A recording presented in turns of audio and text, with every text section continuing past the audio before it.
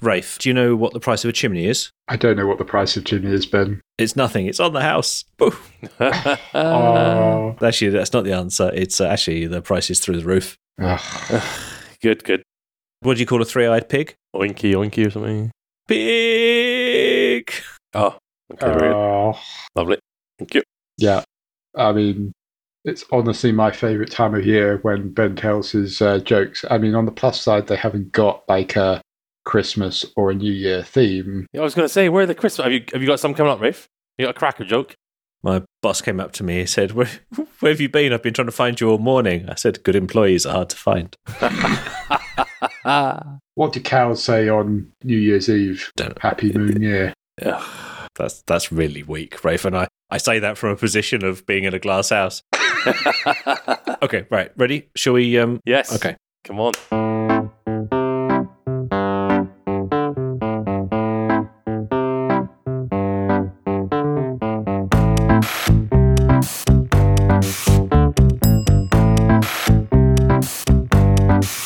Hello and welcome to 361, a podcast about mobile technology and the world around it. My name's Ben Smith. I'm Rafe Blanford. And I'm Ewan McLeod. This is Season 21, Episode 7, and as we relax on the sofas by the fireplace between Christmas and New Year, we're catching up on correspondence from listeners and covering all those topics we missed throughout 2023.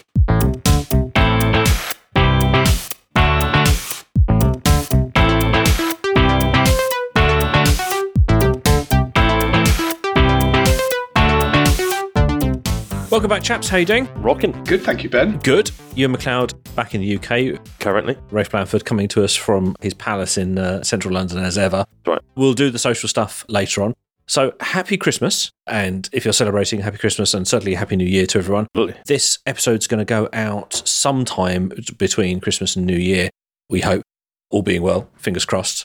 So, we are having a relaxed week this week as we recover from our turkey and too much food and presents and things. Sausage rolls. Famously, sausage rolls in your house, Ewan McLeod.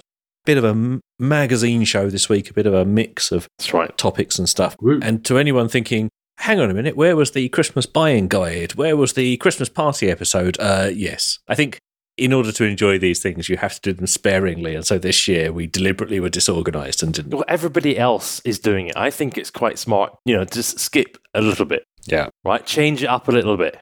Yeah. It's very on brand for our Christmas episodes to be a week after Christmas.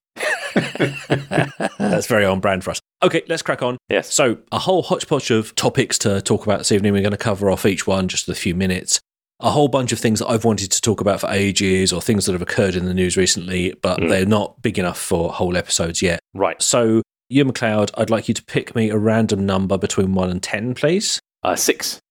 Okay. 1, 2, 3, 4, 5, 6. Excellent. Item 6 is Beeper Mini. I wanted to have a quick chat about that. I'll fill in the obvious bit that everyone knows, and then we'll turn to Rafe Blanford for the big brain explanation. Beeper are an organisation that have been building cross-network messenger apps for a while now, and they've also been building something that looks a bit like a BlackBerry with some interesting hardware and stuff, and that's all great. But I was a little bit surprised when they announced like a commercial product, Beeper Mini, and Beeper Mini is, at the time of recording, an iMessage client for Android. Obviously, lots of Android users, particularly in the US, where iMessage is much more prevalent than where we are here, where people use WhatsApp and various other messengers. It's an iMessage client for Android.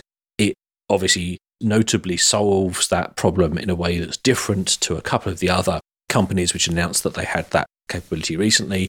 Nearly all of the other people who've launched these services basically have a Mac in a data center, and you give them your passwords and they proxy those messages backwards and forwards, which is a truly awful idea because you're basically handing the keys to your iCloud account over to that organization. Don't do that. Don't do that. Come on. Beeper Mini did a very technically clever thing of effectively tricking iMessage into believing that this Android device was an Apple device and engaging with it. And at the time of recording, they've launched a commercial service. Apple shut them down once. We don't know what they changed it at this stage in order to block the service, and it's since been reinstated, albeit working slightly differently. So there you go. There's the quick version. Rafe Blanford, first of all, say things. Well, why does this matter? I think there's a bit of context here about why everyone is so desperate to get iMessage on Android. I mean, I think it's the blue bubble versus the green bubble thing that when on an iPhone, you can see the difference between someone who's on iMessage versus someone who's on SMS. And it's interesting, Apple recently also announced they'd be supporting RCS as well, which is another protocol for doing messaging. And it's almost like a perception thing that you're seen as the poor relative if you have the green rather than the blue bubbles. So there's kind of like that perception thing. But there is genuinely a security thing as well, in that iMessage is encrypted end to end. And I think increasingly people are concerned about privacy and then, people getting access to their messages. And SMS is, by sort of the way it's designed back from the 1980s, fundamentally insecure.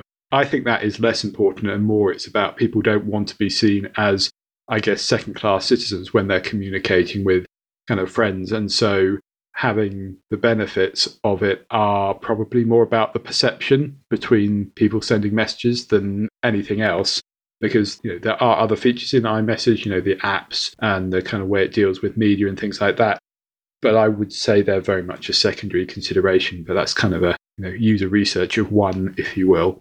Ewan, you're back in the UK now, but you're Mr. International Travel for us. And so if we just look at it through a UK lens, I don't feel that in the UK there's a sort of, apart from possibly the perception thing that Rafe was talking about, that there's a burning desire for people to use iMessage on Android, because in the UK particularly, but in many other geographies as well, people are using Signal or Facebook or WhatsApp or something, and it's become established enough that everybody has it. And for me, the test is, where do all of the social groups communicate? So yes, my son's football team, the school class parents, the people on our road, we all use WhatsApp groups as a way to communicate, and no one questions whether you have WhatsApp anymore. It's kind of past that line. But in the US, there's sort of less penetration of those kind of apps. And so people more frequently, I think, use SMS as that kind of default messaging service. So what about, kind of Oman and the Middle East and places like that?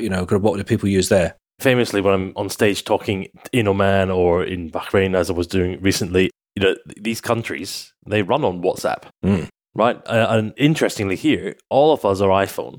I mean, I have a Android as well. I'm sorry to hear that. Right, but why don't we use iMessage? Yeah. Right, we don't use iMessage. Yeah. So I think it's a valid issue for some demographics, where you've got 5 people on iPhone, 3 people on an Android, or vice versa, whatever.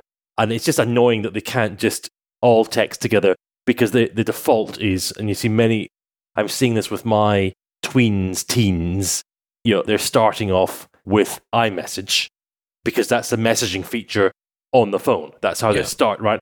And then we're saying, you might want to try WhatsApp. And they go, oh, no, Snapchat. Really interesting. No, Snapchat. Okay, right. But if you want to chat to everyone, you could use WhatsApp. So it's interesting looking at the young, because I'm seeing that with my children at the minute, how they're being introduced to messaging. But in other the countries, especially in the Gulf, where I've been seeing it, in Singapore and so on, it's just everything runs on WhatsApp, right? It isn't an issue. What's your WhatsApp? Great, thank you. So even the Talabat, right, which is the delivery service across the Gulf, all of that is, they try and put you into their app, but generally speaking, it's always WhatsApp message. Please open this gate. Come and pick up your food. It's a standard, effectively. Every time you say Talabat, my brain does Taliban, and I have to do these mental leaps to try and work out why you'd be texting the Taliban. Do you know, I did a LinkedIn thing the other day. I was talking about Talabat because Talabat launched a credit card in UAE. Yeah. And someone very helpfully sent me a message saying, just so you know, LinkedIn has auto-corrected that incorrectly. You might want to change that. So I edited it. But I think the concept of WhatsApp, I wonder what our listeners are thinking, because I don't view beeper as a problem or a need. I think it's interesting. I'm surprised that there's enough people to create a market for a $3 a month app. But Rafe, I'm also confused why any of this is a thing, because I'm reasonably sure I remember Steve Jobs standing on stage saying he was going to open source this, and kind of Apple have been backsliding on this for, in excess of a decade. Am I remembering correctly? I think there was some conversation about that, but then it rapidly changed. And for Apple, it's kind of a lock-in feature. And you mentioned groups there. This is actually the key to this. I'm not sure that there's that much status going about green and blue bubbles, but what happens is if you add an Android or a non-iPhone to a group chat, the functionality of that group chat significantly degrades. So you cannot then exchange messages, and all you need to do is add one Android person to that. So that's what actually drives most of the iMessage conversation. And we kind of largely ignore that because I think people use iMessage more in the UK. And this is, again, like anecdote. Kind of the group messaging tends to happen on those over-the-top services like WhatsApp and everything else. So I will just say that I think it's a phenomenon where there is that group chat in particular because of the degrade. And it's also then like the kind of richness of that. And just a little thing like the red status and whether someone's typing. And when you've got a rapid group chat going on, those things do actually matter. So it's quite useful. Yeah. What Beeper Mini did, or as you said, they didn't just fake it. They actually kind of reverse engineered the protocol and worked out how to register a phone number with Apple servers, how to use the push notifications to have everything working. And there's been a bit of back and forth making it work. But it sort of is interesting to me, less about all the details, but that there are still services on phones that people kind of want access to that are exclusive to the operating system. And iMessage is one of those ones which is a bit of a moat or a walled garden for Apple that does make people buy an iPhone over Android. And, it surprises me that it's not something like Apple TV or Apple Music, but of course some of those they have made available on Android, where iMessage, they very specifically said, no, we're not going to do that. My hot take here is that Apple will shut it down either technically or legally, and then that will prompt regulators to step in and say, actually, iMessage is anti-competitive now as a service, and it will force them to open it up, and it'll be a self-defeating, what's the word? Is it a Pyrrhic victory? That's it. There we go. Yeah. Okay, we should move on. Rafe Blanford, pick a number between 1 and 10. Ooh. Not 6, Rafe. 5. 5. Come on. Not very imaginative. 1, 2, 3, 4, 5. Really quick one. I am wearing my new Apple Watch Ultra 2. Ooh. I'm here to tell you it's good. There you go. That's my review. Why do you like it, Ben? Yeah, is it just heavier? It's bigger and heavier, and I've been to the Apple Store several times to put it on and to try it on, and every time I had decided, no, it's too big, it's too heavy. Then I got the opportunity to buy one. Actually, this is second-hand. It was unused largely from Apple, a gift somebody didn't want. And so I got a bit of a discount, and that opened my wallet. And actually, having worn it now, I am really impressed with it. I find the screen, the brightness and clarity of the screen makes it more usable. Yeah, interesting. I could see. I like having the larger amount of widgets, and I, in recent months, have been wearing G-Shocks and kind of digital watches more because they were things that I liked, and it hasn't felt so massive. And actually, oddly, the field loop strap, the nylon band strap that I've got on here actually is more comfortable for me than silicone bands and other things. And I'm finding it actually more comfortable to wear because it sits on top of the wrist and the bands go down the side. So actually it's comfortable. I don't think it's great value for money at full retail price, but I really think it indicates what all watches will be soon in terms of it's really quick.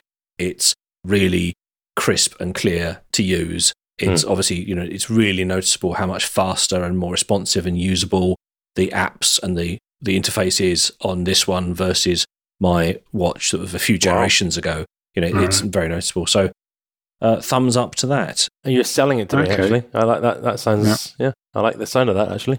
It's a good upgrade on your answer there, Ben, because when you were talking about it before the show, you said it's more comfortable, and I was prepared to mock you for buying something that has extra features, but slightly more comfortable. There we go. Okay, Ben, choose a number between 1 and 10 that's not 5 and 6. I am going to choose, and I'm not even looking at the list now, 2. So 1, 2. Oh, good. Okay, so I've had some correspondence, had some emails, and by the time this goes out, I would have replied to those emails, but I also now... Are these emails, or is it, literally emails? Well, they arrive to me as emails. I think they've both come through the website, people putting in comments. Right. Anyway, Mark Hawkins has written in, thank you, Mark, and I'm really sorry that it took me so long to reply to acknowledge your comment. He was responding to the episode we did about 2 episodes ago about our mobile networks good yet. Yes. He said some nice things about what we said. Actually, he mostly said nice things about what Rafe said, to be honest, but I'm going to ride on Rafe's coattails there. Thanks, Mark. Appreciate it, Mark. There's two things, though. I mean, one was just sort of giving his view on networks and what he'd buy, and he's done the same dance as we have, but settled on Vodafone, where he is, and he now uses MVNOs on Vodafone, but he sort of takes that approach in terms of picking which network he knows works well, and then sort of, it appears to me anyway, from what he's written, that he's then shopped for what's the most cost-effective MVNO on Vodafone. Right. But he was asking about brand loyalty, because of course we talked a lot in that episode about, kind of our perception of the various networks, and particularly we did that little segment on kind of Vodafone and your kind of gold business platinum standard, kind of tariffs, Ewan.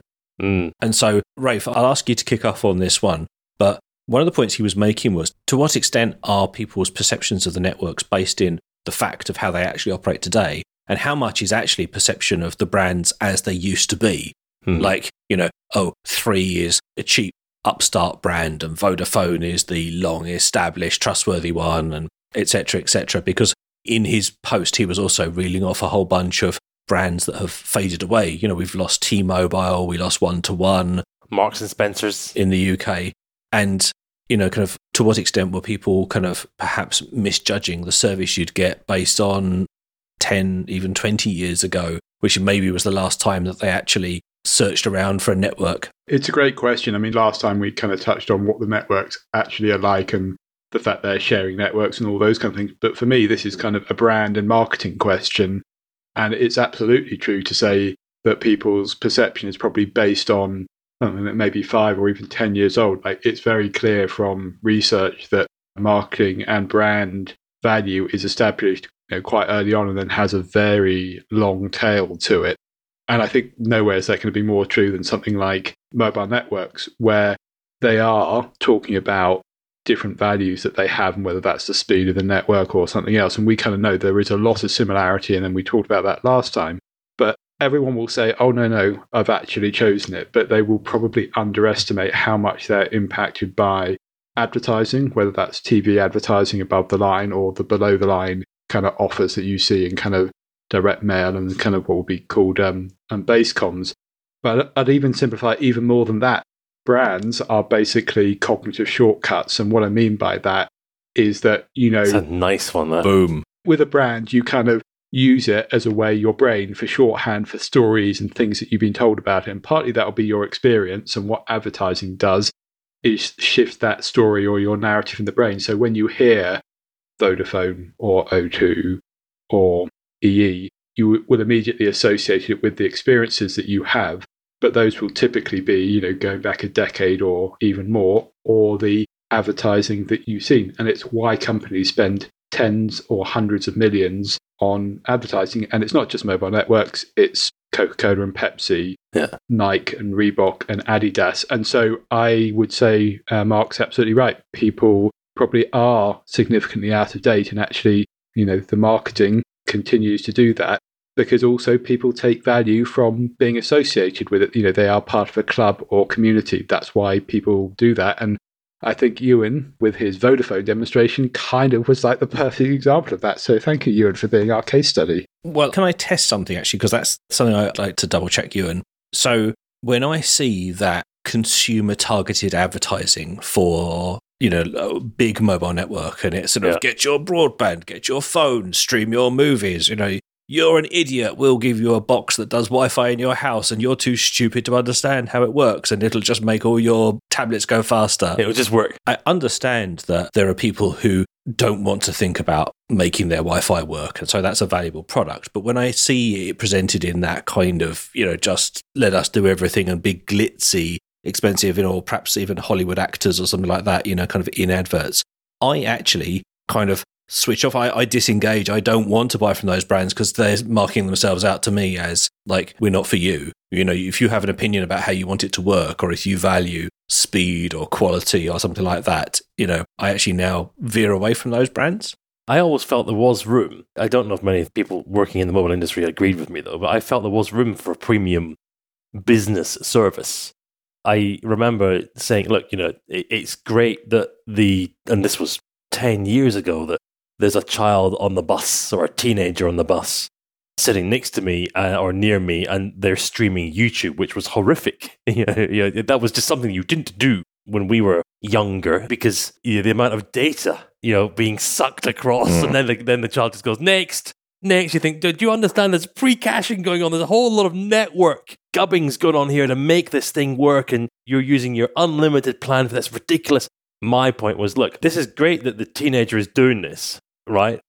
But hold on a minute. I would like priority above YouTube. I remember us talking about 3, especially their unlimited plans, but other networks as well, and talking about how it was sort of irresponsible because there was no such thing as unlimited. So you were either promising something you couldn't deliver, or it was unlimited with a little asterisk, and it was kind of unlimited except on Tuesdays, except if we're busy, and not unlimited to the standard you expect, kind of thing. Yeah, the best I can come up with, and it's a really poor analogy, is that in the UK, there's an internet service provider called Andrews and Arnold, and it's very popular with geeks because it's a tiny little provider. They charge quite a premium fee, but they let you use your own gear. They let you configure it how you want. You can ring up and you can talk to a techie who will know precisely how you want it. Right. If you ring up and say, I've got smart home, or I've got automations, or I've got something complex, they're not going to say, oh, that's unsupported. They're going to say, oh, great, kind of like, do it this way. How can we help you make it work well? They'll offer you bonded lines, and they'll offer you 3G and 4G fallbacks on this sort of stuff, and that you can configure. And that, for me, like, that's the optimum. It's like, I want to buy from people who are as picky and as expert or more expert than I am. And I think, well, where would I get my mobile service of that type from? Yes. And there's no equivalent there. And it's not the same. They do offer, right, telephony, but you mean the equivalent, right? But not consumer grade, kind of in my phone type stuff. I mean, they can. And it's not what you were asking for, a more business-centric one, but it's still somebody who really leans in hard to, supporting a particular group.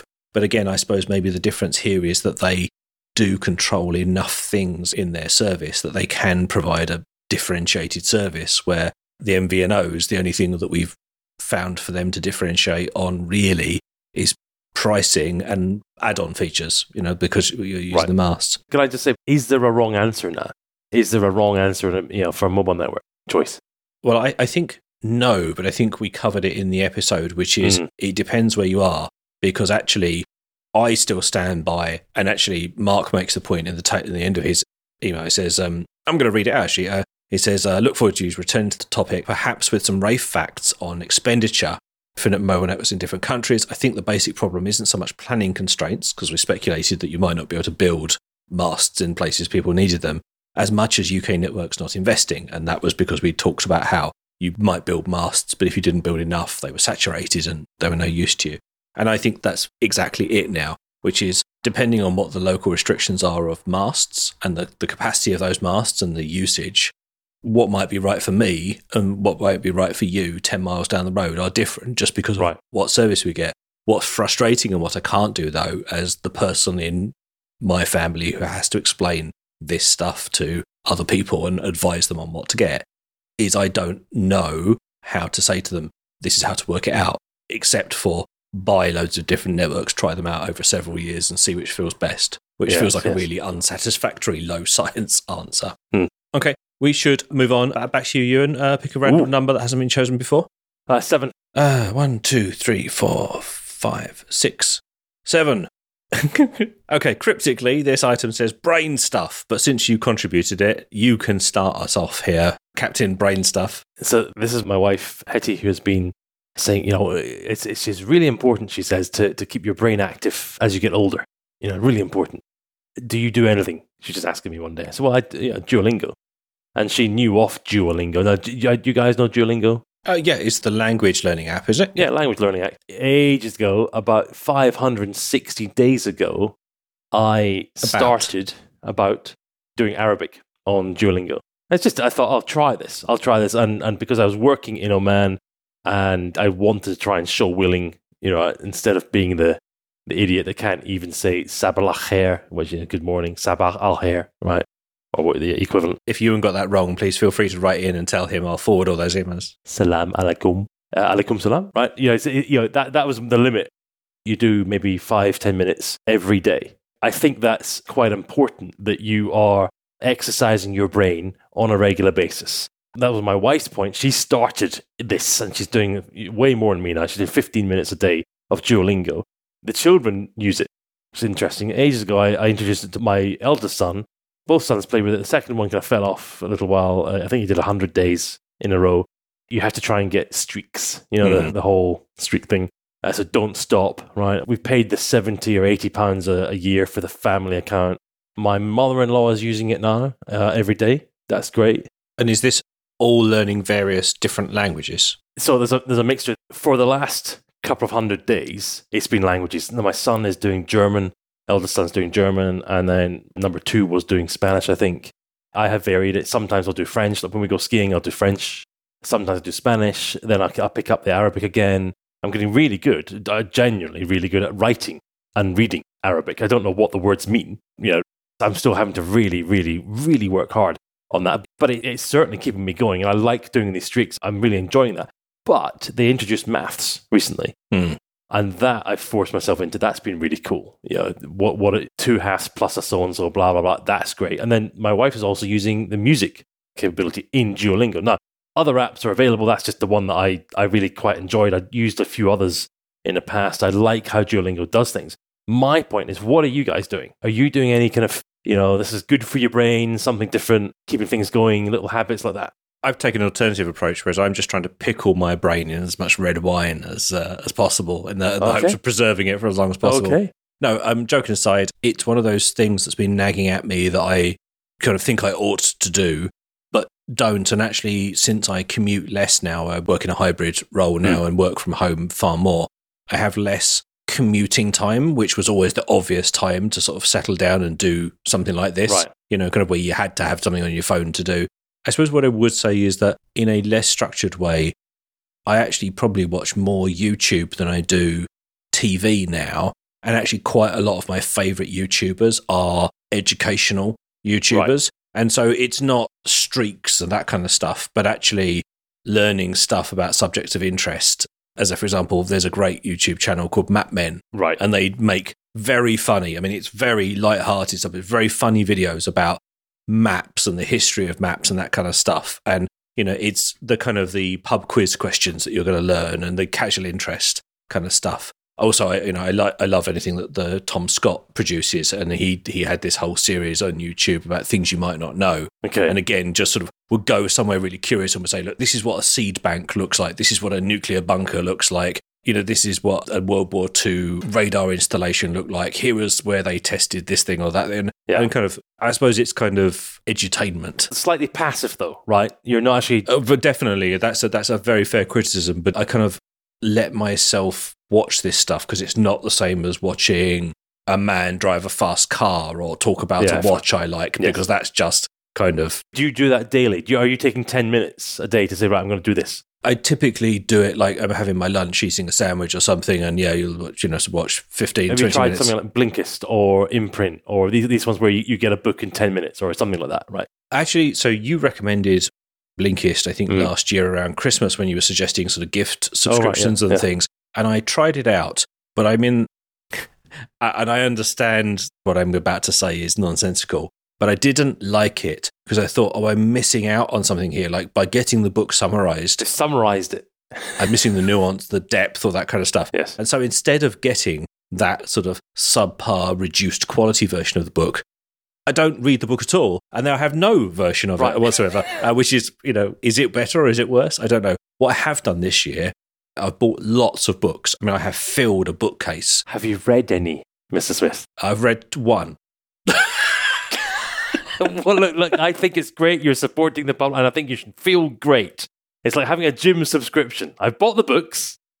I've read one. Did you complete that? I used to have 2 books I didn't read, and now I've got 20. Yeah, I think it's to your point, though, actually, is I do want to do that because I find learning new subjects, those sorts of things, it is a rewarding, enjoyable thing for me. But what I haven't done is nailed that kind of, how do I get my streak? And actually maybe using Duolingo, which would make me prioritize it over, doing something less rewarding.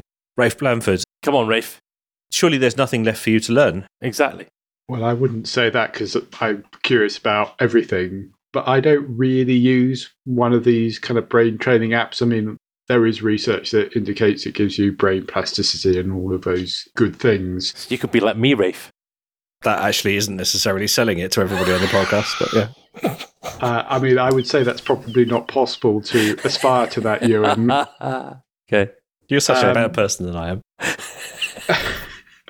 But actually, the kind of reading things and, because it's so easy to get sucked into, whether that's Instagram, TikTok, which, I'm not going to debate the kind of merits of that, but actually small bits of news. I have deleted both because they are horrible time sucks. Mm. It's the only way I could make that work in my life. Yeah. And so the thing I'm going to mention it, and I've mentioned it before, Reddit, where there are a few subreddits that I subscribe to that I just feel kind of educate me. And it's exactly the same as Ben when I'm having a break, whether that's for lunch or commuting somewhere or whatever it happens to be, that will often be 10, 15 minutes of time. But in the interest of giving listeners a kind of recommendation, I think there are 3 relatively high quality brain training ones that I have used and enjoyed. One of those is Lumosity, and it has sort of 40 games that you can play through, and they're all designed around brain training. And there is a premium subscription, which will make Ewan happy. I believe it's about £10 a month, and that gets you a personalised plan so you can improve with targeted bits of your brain. There's Elevate, which was Apple's App of the Year, and it's about expanding vocab, improving your memory, and a few other things. And again, it's kind of gamified, so it's really nice, and streaks and all of that. And then the last one is Peak, which again is sort of more based around kind of mini games, but I liked it just because the design was really nicely done. And with these things, it's as much the sensors for audio and visual as what you're then tapping on screen, so it just doesn't become kind of button mashing. And Peak is nice because it feels a bit more gamey than some of the others, and it doesn't get so repetitive. And again, there's a subscription to get these things because there are a lot of these brain training things that are ad supported, and frankly, they annoyed me a lot. I would rather pay for something so that I don't get interrupted. Pay for quality. Exactly. Yeah, with you. But that's probably a reflection of the amount of, the time I had. But I would definitely recommend, or I advocate, doing something that takes you off the, the treadmill sometimes, or whatever that happens to be, to do something that, expands your mind, trains it, whatever it is. And I think there's some good recommendations between the 3 of us there. Yeah, I mean, I deliberately bought paper books because I wanted to put all my devices down and read, kind of uninterrupted. Because I've actually got some professional learning that I really want to do soon. Come on, you got to do it. Yeah, I need to get better at it. But I mean, at least now the books are physically closer to me. So that's nice. That's great. Now, can we also, I'd like to hear from listeners. Yes, definitely. I'm going to break the system here, actually, because we'd like to hear from you. But I'd also like to roll this into the next topic that I think we should cover off. We've talked about New Year's resolutions. Oh. So we're running out of numbers and out of time now. We were just chatting before, starting to think about, New Year, fresh start. It's always a good time to start New Year's resolutions. I like New Year's resolutions because I think having a fresh start, a fresh impetus to try something new. I mean, you don't have to wait for a new year. It could be Monday morning. It could be once a month or whatever. But I like the prompt, even for silly reasons, to try something different. And so I wanted to get from you both sort of things that in a 361 sphere. I'm not interested if you're going to eat more bananas or be nicer to your wife. I'm more interested in a 361 sphere about, kind of in terms of tech and that kind of stuff. So, Ewan, you're jumping up and down. You can go first. Yeah, so I'm going to give you 2. So one is, I do think you should do some kind of brainy thing, right? Start. Or actually, for you, Ben, I would strongly suggest, why don't you read a flipping book? There you go. Come on, right? They're sitting there. Maybe you need Habitify, or one of these apps that says, now is time for you to spend 10 minutes. And now you're helping, because actually one of the things I really dislike about this time of year when other podcasts are talking about, kind of starting afresh and all this kind of stuff, I really hate cases where the recommendation is try harder. Oh, come on. Like if you've gone a whole year and you haven't exercised, read the book that you wanted to, done the thing that you wanted to, it's not just absence of effort. There's some other impediment there, and it might be inside your head. Start today. Yeah. That's it. Just start. All right, then my second one, and this is, do look at your subscriptions. Yes. Look at your subscriptions. The other day, I thought, I don't need this Now TV. The children were watching way too much movies, or too many movies on with Now TV. That's a Sky subscription. It's the streaming version of Sky, isn't it? Yeah, exactly. And I logged on to it and I said, right, okay, cancel the movies thing because we didn't need this. And cancel the other thing. There's a sports thing we didn't need. And I thought, okay, the main TV aspect, cancel that. Don't need it. And at that point, I said, are you absolutely sure? I said, yeah, I'm sure. And then they did look, we'll give you 3 months for not much, for 10% off or something not very good. I said, no, next, cancel. I said, okay, all right, so you're absolutely sure, yes, cancel. And then they said, okay, how about 6 months, half price or something like that? And I went, yes. So what I've done, I've set the calendar entry to remind me to go in and cancel again. If you are subscribing to stuff, I did this with Dashlane as well. Think carefully, but I didn't automatically renew Dashlane. Right, I didn't that's my password. You use one password, I think. Right? Yes, I do. Yeah. So I use Dashlane, but I didn't automatically renew it because it's the same cost. I stopped, and then now they've sent me, because they're about to lose me as a customer, they sent me a 50% discount for the year. That's interesting because a lot of time people are saying, use this tool or use this technique to the coupon eliminate subscriptions, but you're saying, you don't necessarily want to eliminate them, just don't auto-renew, and you might actually get what you wanted cheaper. One newspaper, right? I did think, if you asked me at gunpoint, how much are you paying? I'd say £7 a month for this newspaper, right? And then I look, and it's 29. 29, it used to be 7, right? It used to be 7 when you started, yeah. Yeah, and it's going, then I go cancel, and they make it very difficult to cancel, right? And then I do a new one, and it's, I don't know, £1 for 6 months or something, crazy. So I do think it's worthwhile looking at the subscription creep. And the one thing I've not touched, Apple, right? Zero negotiation with Apple, right? That's just a deal. What I do like, though, actually, is one of the reasons I prefer to get my subscriptions through Apple, even sometimes actually when they're a little more expensive, is I love the ease with which you can manage the subscriptions. I know... Stop. Exactly. That's a very good point. I can cancel them, but also I had a shocker recently where I cancelled a subscription. So something auto-renewed, and I kicked myself because I hadn't intended to auto-renew it, and I was wasted money because I don't use this service very much, and it was just money down the drain. And it was a 12-month upfront subscription, so I just bought a whole year I didn't want.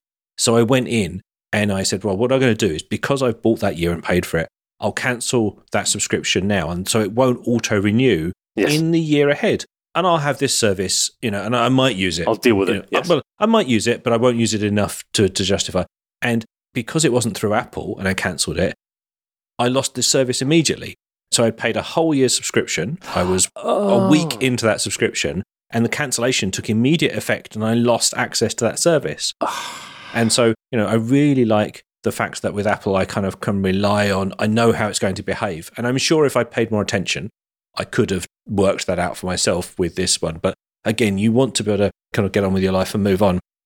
Yes, I do like that technique also because you are the proponent of subscribe to this service, subscribe to that service. So at least now you can argue that you're getting it marginally cheaper. Well, I think I want to pay. I always like when Ben says, no, vote with your money. Yeah. Right? So yes, that's I will upgrade. I will be the premium guy. But come on, let's not take it too far, guys, because £7 to £29. Come on.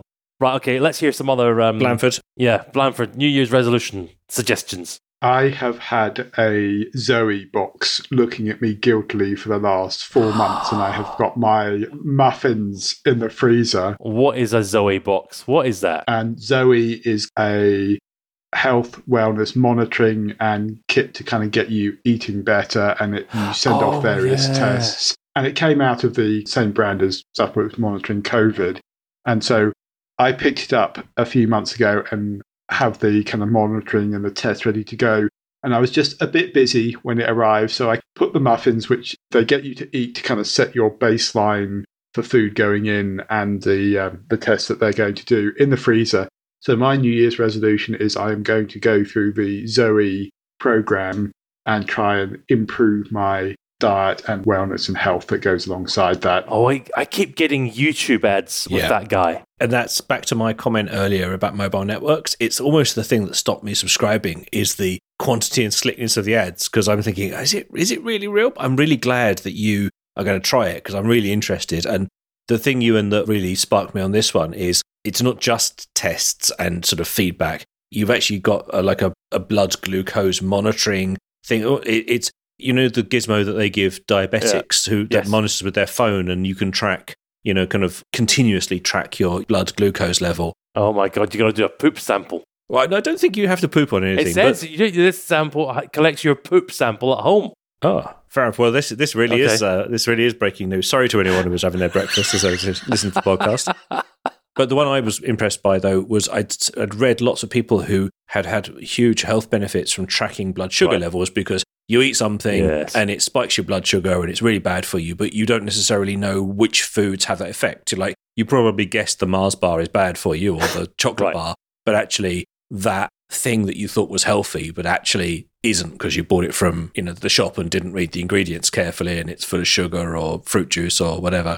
I've read lots of people getting on really well with that, so I'd be really interested to see how Rafe gets on. Right, Rafe, do it, because we want to know. Are you going to have I don't know what the proper words are, but the gizmo that you sort of stab into your arm? Yes, I did a Ewan and kind of got the premium version. So you've got it and you haven't done anything? No, I haven't. Are you paying for it? The way it works is you have a testing kit that you do initially, including what then referred to the glucose monitoring. Yeah. And that's why you also eat a kind of standard set of muffins. I think it's 3 times on your first day to establish that baseline. And then it will monitor you as you eat other food, and it will tell you what food is good for you. And there is a subscription, I think it's initially I've got for 3 months, where you can then record what you're eating and it will tell you how you feel. And what it actually does is when you eat something, it will show you your body's response to doing that thanks to the monitoring. And so it will tell you what are good foods for you and what are bad foods, what's giving you energy and various other things.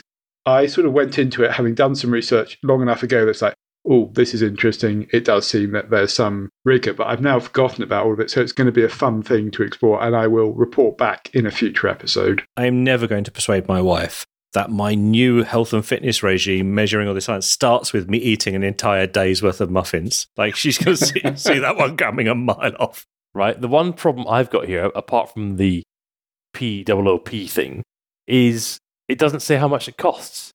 I don't like that. I really don't like that. You've got to go through the whole flipping thing, right? To then they'll say, okay, now it costs what, Rafe? What? 500 quid? What?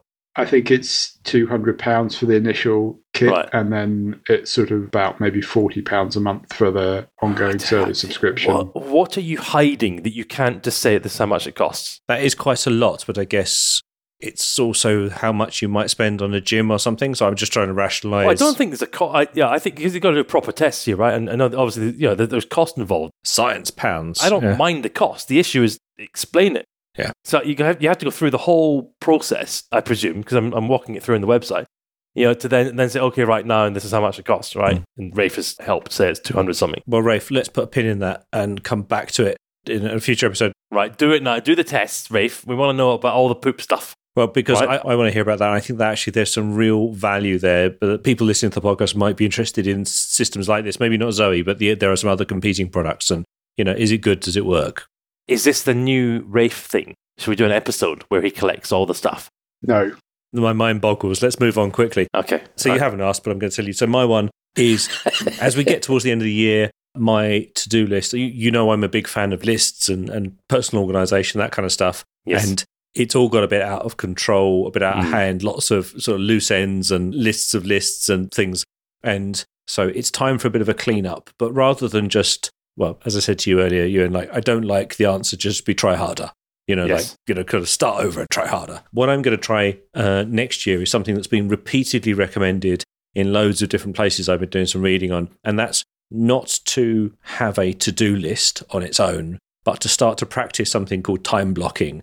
So that is writing out all the things you need to do in various priorities and however you might manage your list in a normal way. And I've got I've got a technique I like that I kind of learned about and read from a book, but Pomodoro, 15 minutes, 10 minutes, go. That is an approach I like. There's a system called Getting Things Done, which kind of gets you to sort of GTD, yes, certain processes at certain times of the day. And it's not magic. You still have to do the thing, but I like the rigor of kind of being prompted to do the right thing at the right time because I need that. So what do I do next?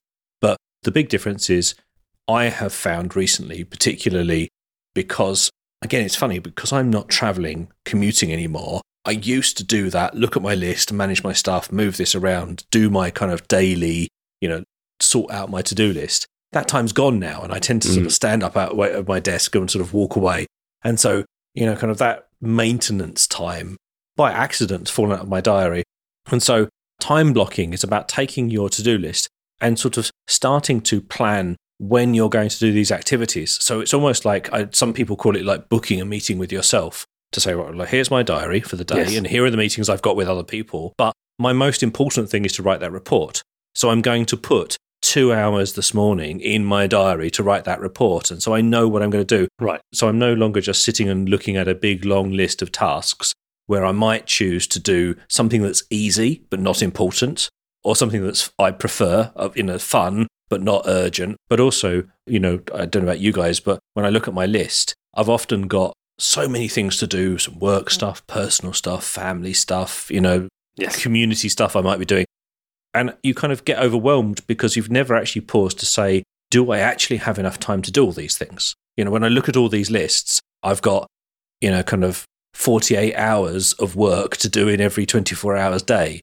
And so the idea of actually sort of saying, I'm going to attribute blocks of time in my calendar to this means that you're actually starting to be realistic to say, well, actually, these things are never going to get done. So perhaps I'll start to decline them, or I'll ask for help in work or something like that. Again, none of these things are a golden bullet, but it's a nice additional incremental step on having a task list and managing it well. Yes. That I think is going to work well. I have to say, one of the reasons I also prompted to do this is that my current favorite task manager, I use Todoist, has just added calendar functionality this year and has started to add some features with task durations, which sounds a bit nerdy, but is effectively the kind of the plumbing that you need to start to do time blocking.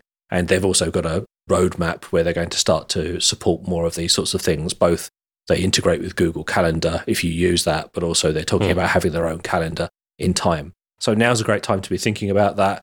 And actually, oftentimes I find with things like this, simply pausing to think about what you're doing and why is in itself beneficial, even if the technique you choose isn't any better than another one you might chance upon. Yes. Simply trying to get better is better than not.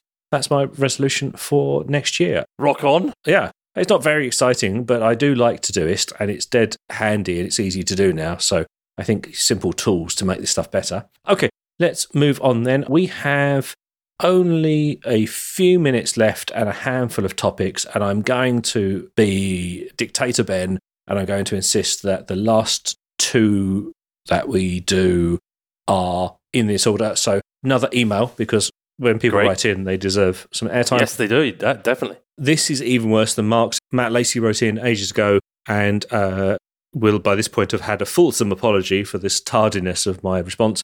But Matt wrote in after we did the social media episode, and he was asking about Twitter. Yes. And I think, we've talked enough about Twitter, so we won't cover any more on that. But I think Matt raised a really interesting question, which we hadn't sort of really covered on the episode, which was, he said, the current leadership of Twitter talk about wanting to make it an everything app. Right. X, the everything app, is this idea. And he was basically asking whether we thought that was a goer or not. Do we think that that is a realistic prospect? Is that something that's appealing, or is that something that we think it could be successful? And I suppose where I'd start with is the example that people often give is things like WeChat in China, which, again, Rafe, I'm going to let you keep me straight here, but it's a messaging app. You can do commerce stuff through it. I think you can look up information. It's everything. It's literally everything, right? Yeah. So when we say an everything app, it's not exaggerating. It really does allow people to conduct, all kinds of important aspects of their life. So first of all, have I characterized WeChat correctly? I think so. It started kind of like as a chat thing, but probably what's become critical is that you can use it to pay for things. And that was done using QR codes. And now, as a result, it's kind of used for messaging, social media, payments, subscriptions, food delivery, utility bills, train tickets. And so that's why it's kind of got this everything app, and owned by tech giant Tencent, which is probably one of the important reasons it's been able to gain that traction.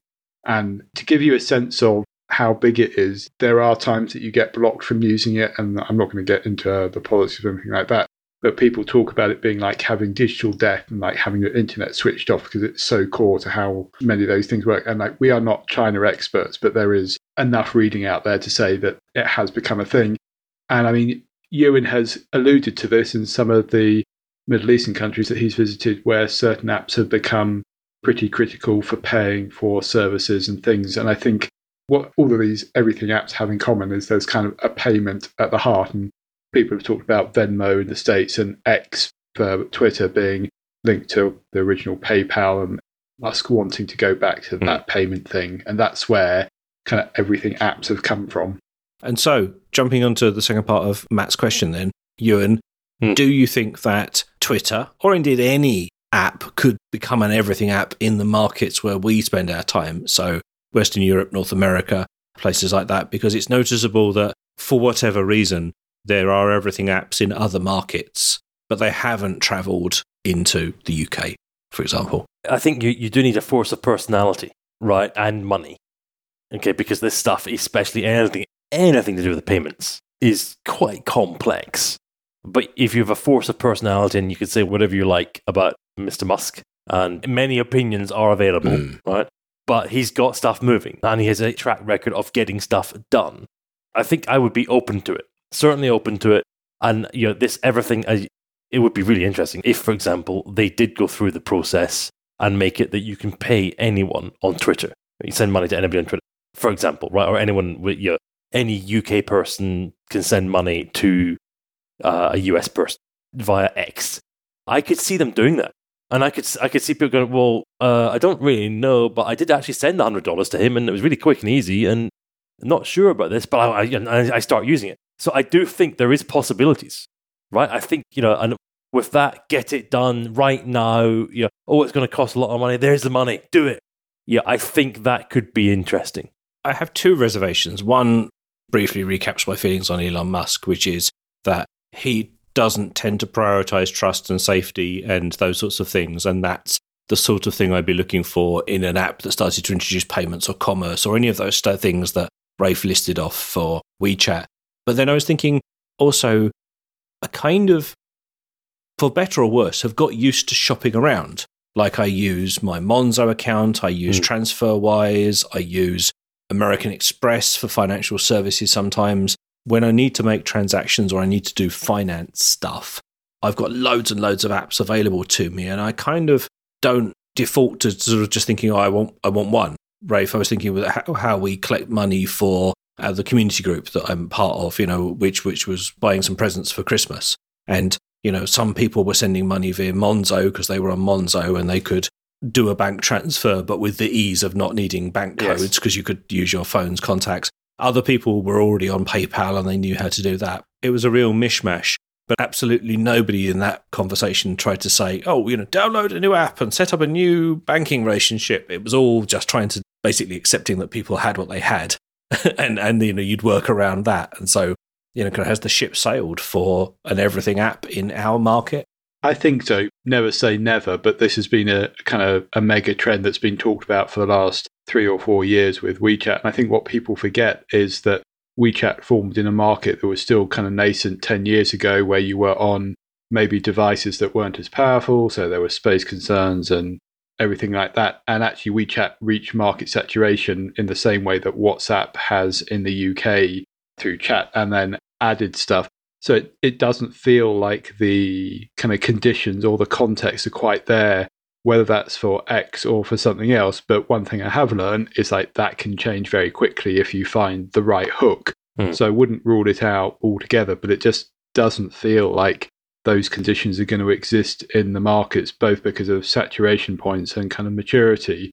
And I think there's also a kind of a user expectation thing. WeChat got to the point where Chinese consumers presumably expected to be able to get stuff through there, and that required a certain sacrifice of the user experience for some brands.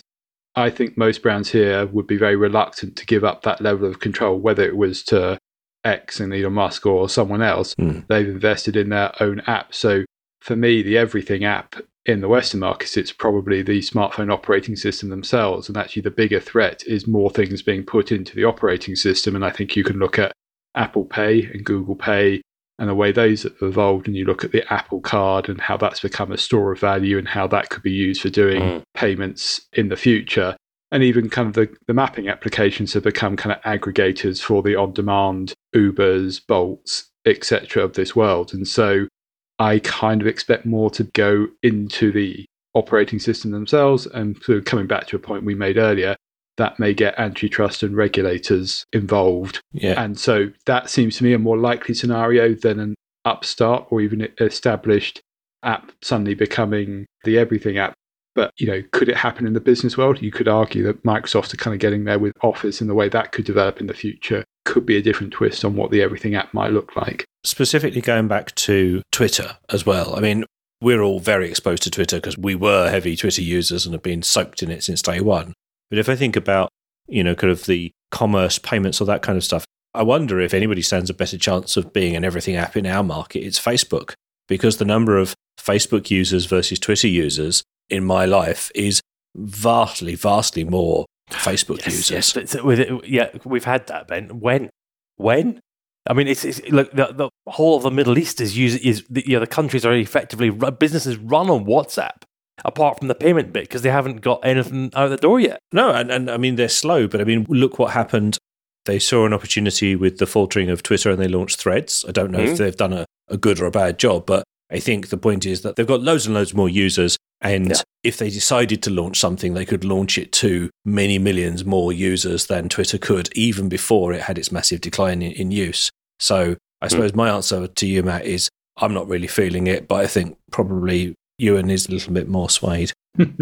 We are nearly completely out of time. So we had Humane and the AI pin was still on our list, and we haven't got to that, unfortunately. Okay, we can do that in a sentence each. Come on. Well, I actually think I'd like to give it more than a sentence, so we're going to save that over to give it a whole episode of its own. I think it would be interesting. I want to cover AI, new devices, ChatGPT, Copilot, and basically things that are computing devices that are not smartphones. I think that would be a really interesting episode. We'll do that in the new year. Yeah.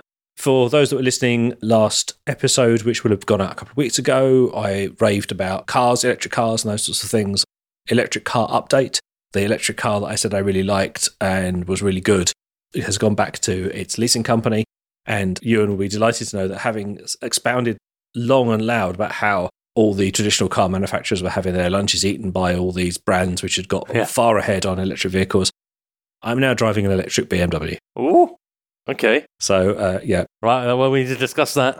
We'll cover it off, and we will revisit it in a future episode, but the Smith household is now bestowed with an i4, a BMW i4, which is an electric family saloon, and I was very aware when we were choosing that it might be compromised because it's a vehicle that is available both as a gas vehicle and in an electric vehicle. Yes. And I have to say that my probably not very demanding usage of it has not found that at all. It's really, really good. And actually, for this audience particularly, what I've noticed is that of all of the manufacturers I've tried thus far, BMW's in-car entertainment experience has the best integration with CarPlay that I've ever used. Okay. The key for my car is now in my Apple Wallet, so I can open and drive my car just with the key out of Apple Wallet with the NFC. When I start to run low on charge and I'm in CarPlay, the car sends a notification through CarPlay to the phone, and you can navigate to charging points in Apple Maps. It doesn't bump you out to the native BMW route finder, and there's lots and lots more information going backwards and forwards. I mean, I know that in most cases people using CarPlay are just sort of remotely viewing the screen on their phone to do navigation. Yes, basically, yeah. But there's lots of additional information. And what's really fascinating actually is that when you're navigating through the menu system of the car, you normally see all the apps that the car has, all the rubbish apps that you never use, and then a thing that says CarPlay, and then you press that, and then there are the apps that you really want to use. And in the BMW system, all of the CarPlay apps that you have are surfaced in their system, so I can set up shortcuts and open them from menu items and set them up as widgets on my dashboard, actually like, kind of with the same prominence as if they were BMW provided apps, which is really cool. Their icons come through and everything as well. It's very impressive. So, I mean, it won't be the right vehicle for everyone, but actually just from a Apple user and from an integration point of view, I was greatly impressed. So there you go. Let's do more on that. We will revisit that. But yes, a lot more time has passed since the recording of these two episodes. But yeah, everything I said about South Korean cars, I think it still stands, but for reasons I'll explain later. I have a BMW now. Okay, right. I'm now back to driving a German traditional manufactured vehicle. Awesome. Okay, gents, we are out of time. 2023 has been a bit of a hodgepodge for us. We've had a very inconsistent recording schedule, lots of disruption and changes in our various personal lives. I'm hoping that 2024 proves to be a little calmer and a little more predictable for all of us. So we're going to have a couple of weeks off over New Year, and we'll be back in January with the next episode. And as ever, we would really welcome your feedback if you have any time during the holiday period to catch up on episodes and you've got any thoughts, feedback you'd like to give us. I'll probably respond more quickly than I have to previous correspondence. So please write in, use the website 361podcast.com. You can find us on Mastodon at 361podcast at mastodon.social. If that's a mouthful, just go to the website and there are links there for all of our social presence. If you really would like to, you can send us a private email as well, and all the information's available on the website. Gentlemen, it's been a pleasure. Likewise. Thank you. Rafe Blanford's woken up. Lovely. And see you again in 2024. Bring it on. Bye-bye.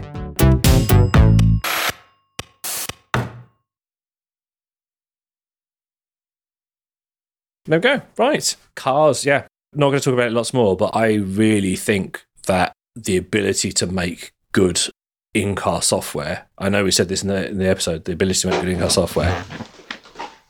He can still hear me. He's got his wireless headphones on. I thought we were recording a post show, but Well, so did I. Rafe Blanford's been bought off. Well, just for the listeners, Blanford just waved, and then I think he's gone to the restroom, as we would say in America. He's gone for a little rest. Yes.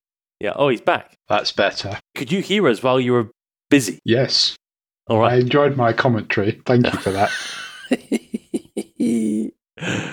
All right. So post-show, what were we talking about? What did Father Christmas bring you? Headache.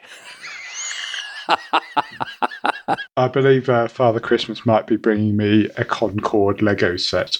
Ooh. Ooh, very nice. So the grown-ups in our family don't really do Christmas presents, so we tend to focus on the kids. But we have some new gaming console things coming into the house for Christmas this year. Xbox? No, we went PlayStation, actually. Cool. Because I think there's probably not a lot to choose, but we are big into FIFA. Or it's not FIFA anymore, it's FC24, because FIFA and EA Sports had a falling out, and that's the extent of the gaming industry commentary I'm prepared to do.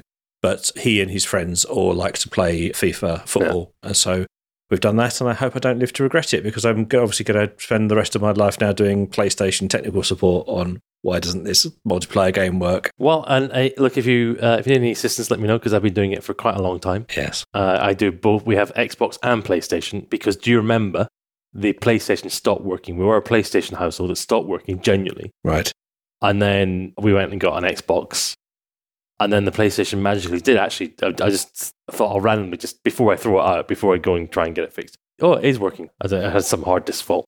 So we have both now. So Archie, eldest, he does Xbox typically, and then Freddie does PlayStation. Yeah, we can do some gaming together. There you go. Well, yes, I don't have time to read my books, and I definitely don't have time to start gaming.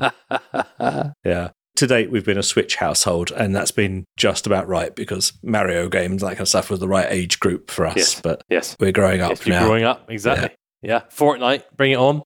Right then, I think that's enough post-show chat. I don't think we've got anything anymore. But we don't need much. We got loads. I've just got one more resolution for New Year's. That yes. We record one of these, and I want Ewan to just end up trying to do 0 takes, but 20 takes later just failing miserably. That's not a resolution. That's an aspiration, isn't it?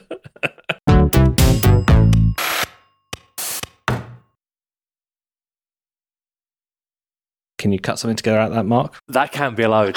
That can't be allowed. Anyone else makes a mistake, you've got to do the whole thing again. Yeah. Mark, can you just cut that? What is this? It's called double standards, Ewan. You just have to deal with it sometimes. I think that's what's happening here. Right.